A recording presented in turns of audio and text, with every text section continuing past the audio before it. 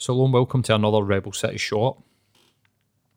This will be the fourth or fifth one that we've done of these, and I'm really enjoying doing them. Just wee short 5, 10, 15 minute versions of a podcast where I get to talk about something that's caught my eye, it's interested, Matt gets to talk about something that's caught his eye, but we don't necessarily want to do like a full podcast, or it might lead to a full podcast.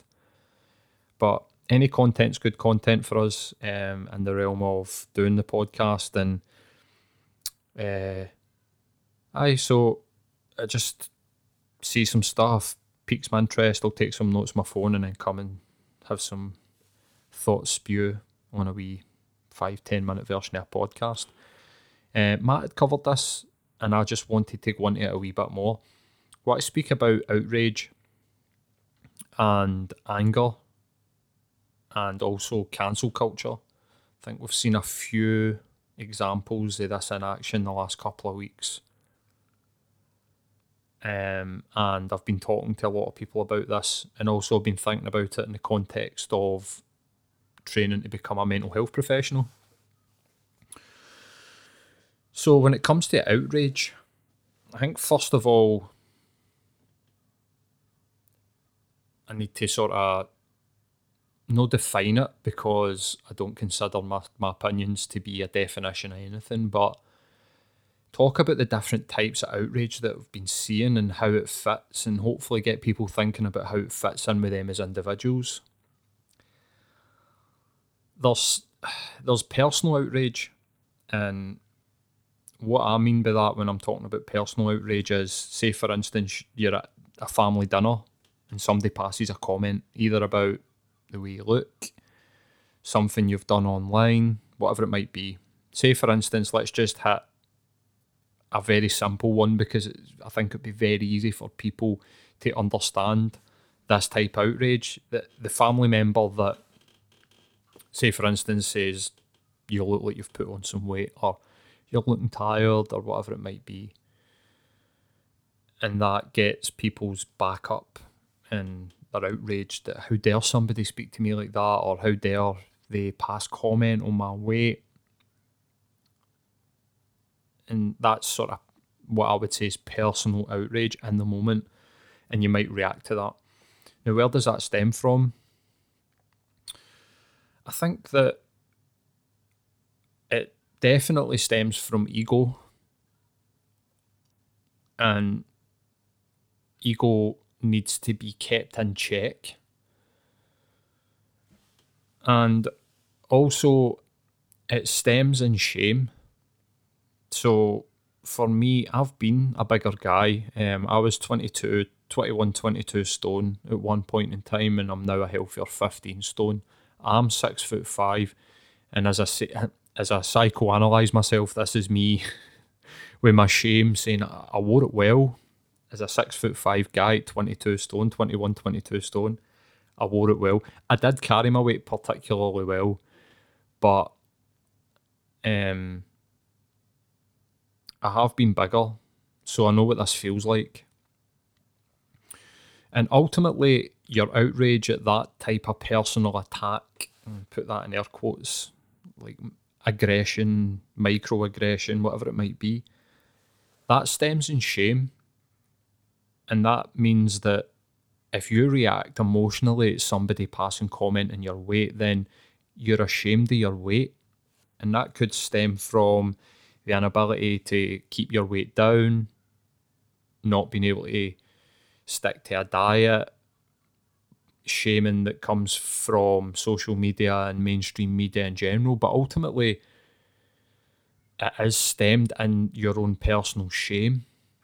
So in that instance of outrage, I think the individual needs to take a bit of responsibility. That might come as a bit shocking to some people, and some people might actually feel attacked by that, but ultimately you're responsible for your own condition. And unless you've got something that's underlying, medical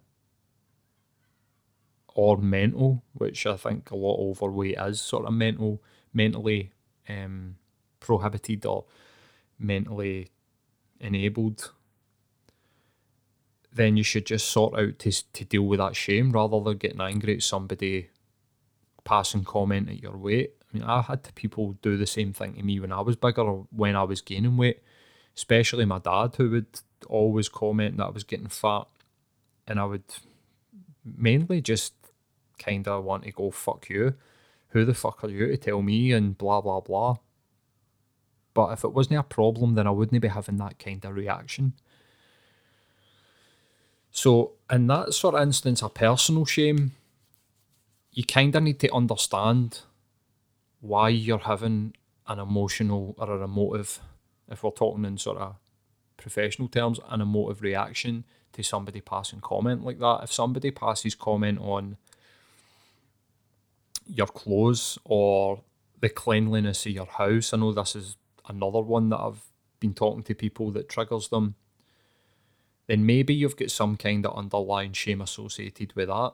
Now, that's not to say that you're ashamed that you don't keep your house clean. So if your house is dirty and somebody comes in and says that your house is dirty, then maybe you should just clean your house. But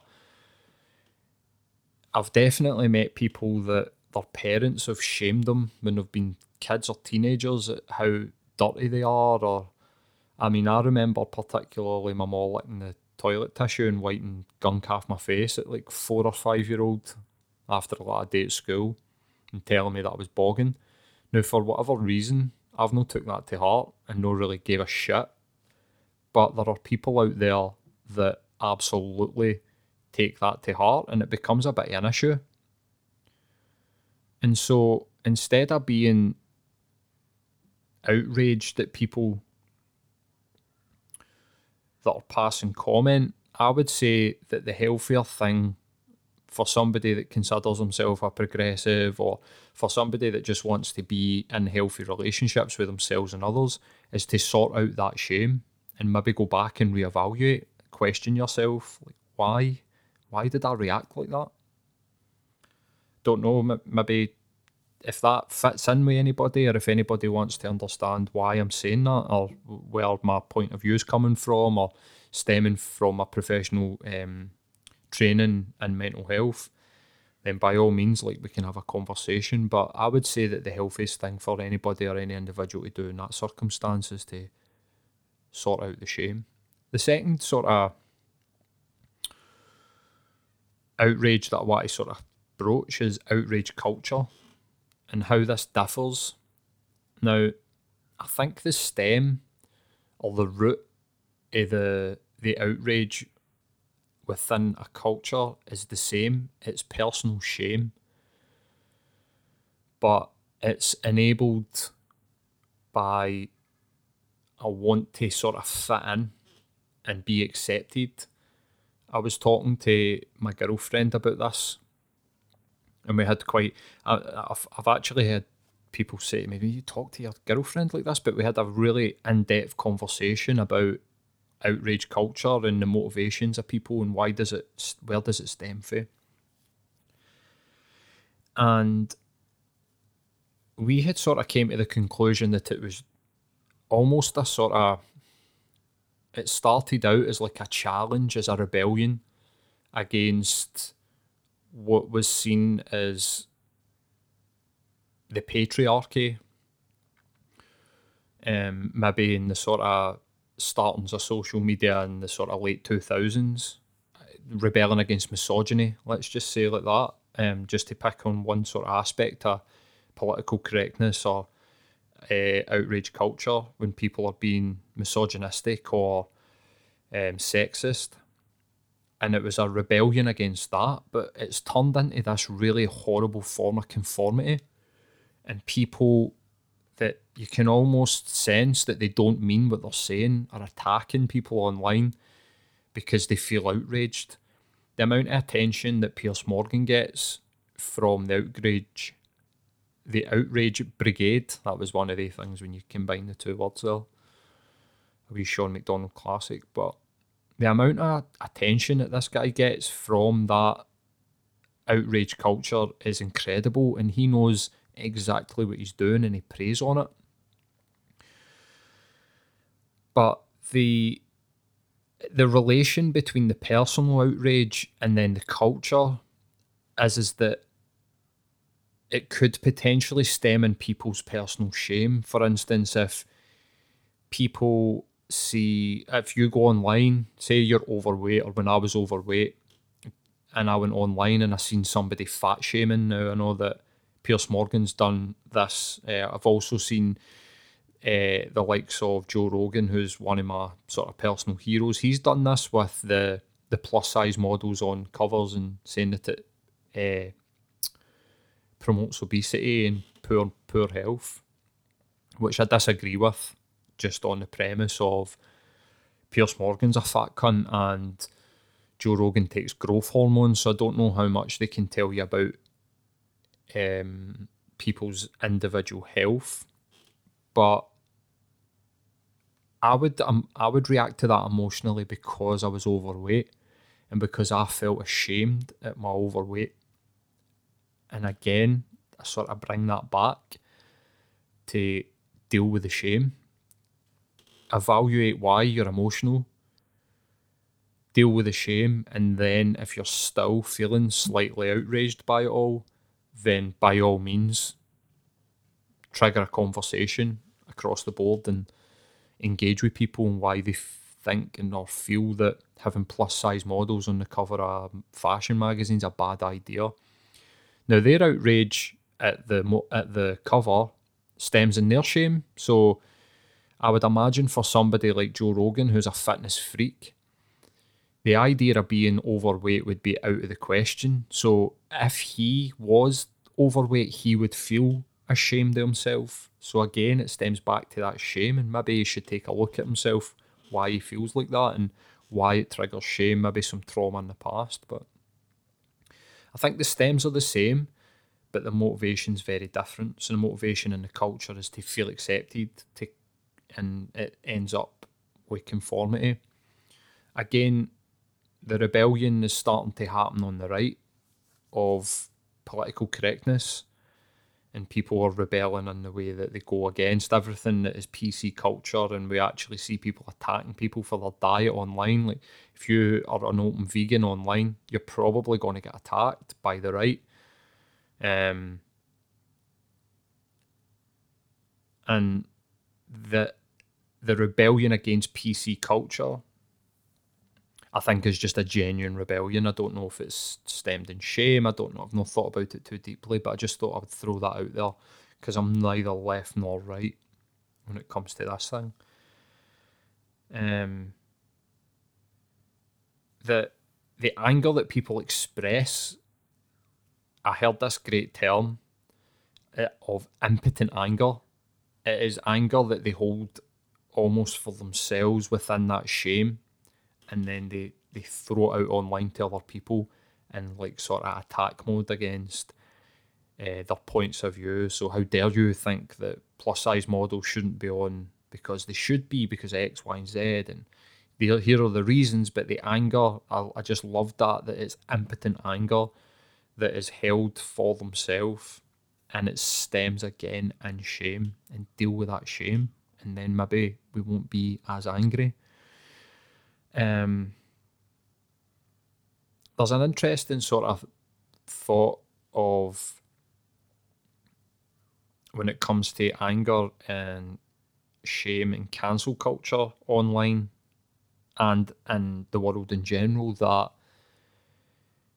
if somebody is sort of strongly campaigning for something, let's take, for instance, the fascist right-wing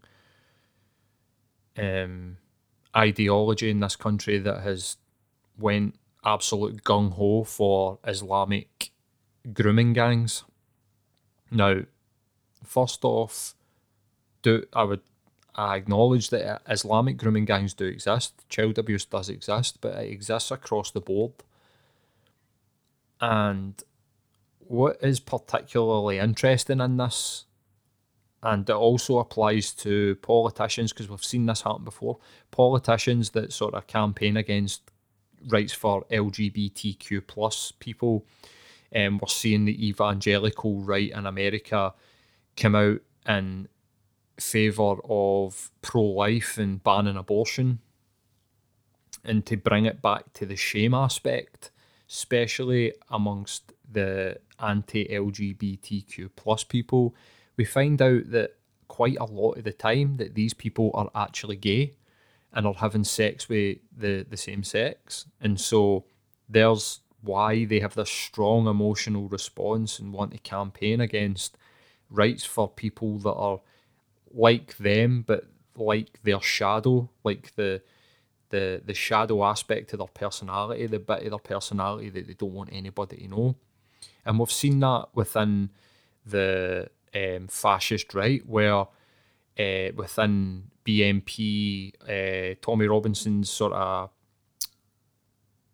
hangers on, and within UKIP, we see that there is an element of paedophilia that has came out amongst the supporters, but then these people are campaigning for the end, like to abolish these Islamic child grooming gangs. Now, again, the cause is real, and it is right that we should absolutely stop child sex abuse, but a lot of the motivation and the people that absolutely hunt for these and look for this outrageous stories and they want to tackle it and are out there screaming in anger. Now, people out there wanting to talk about it and want to campaign against it, nothing there. But if they are doing it in an angry, emotive way, then it could stem, and we've seen that it does stem in shame amongst this sort of, they're involved in some way, or potentially have been abused and haven't really spoke about it or broached it within themselves, so therefore they get this angry emotional response. Now, if somebody out there has been sexually abused, and any time sort of stories of grooming gangs or paedophiles comes up, you get an angry emotional response. I'm 100% not saying that that is not valid anger or impotent anger, but maybe you should go and deal with that and deal with it adequately so that it's not becoming anger. So, I mean, the only real other aspect I wanted to do a bit about cancel culture, but I'll maybe do that another time, is this outrage culture and anger that we see in society and especially on social media is causing a lot of all or nothing thinking. And we see that within, I would say, across the board, but if we're talking about in the mainstream, we see it a lot on the left and the progressives, and if they can agree on, let's just say 90% of aspects of somebody's point of view, but as soon as they get one, which is 10%, it's like, nah, cancel it, don't want anything to do with them, can't speak to them. And all or nothing thinking is a symptom of depression and mental illness. And I'll just end this on a question. With this type of all or nothing thinking, with us refusing to cross over and deal with people on the other side and hear their points of view, are we seeing societal mental illness? I'll just leave you with that question.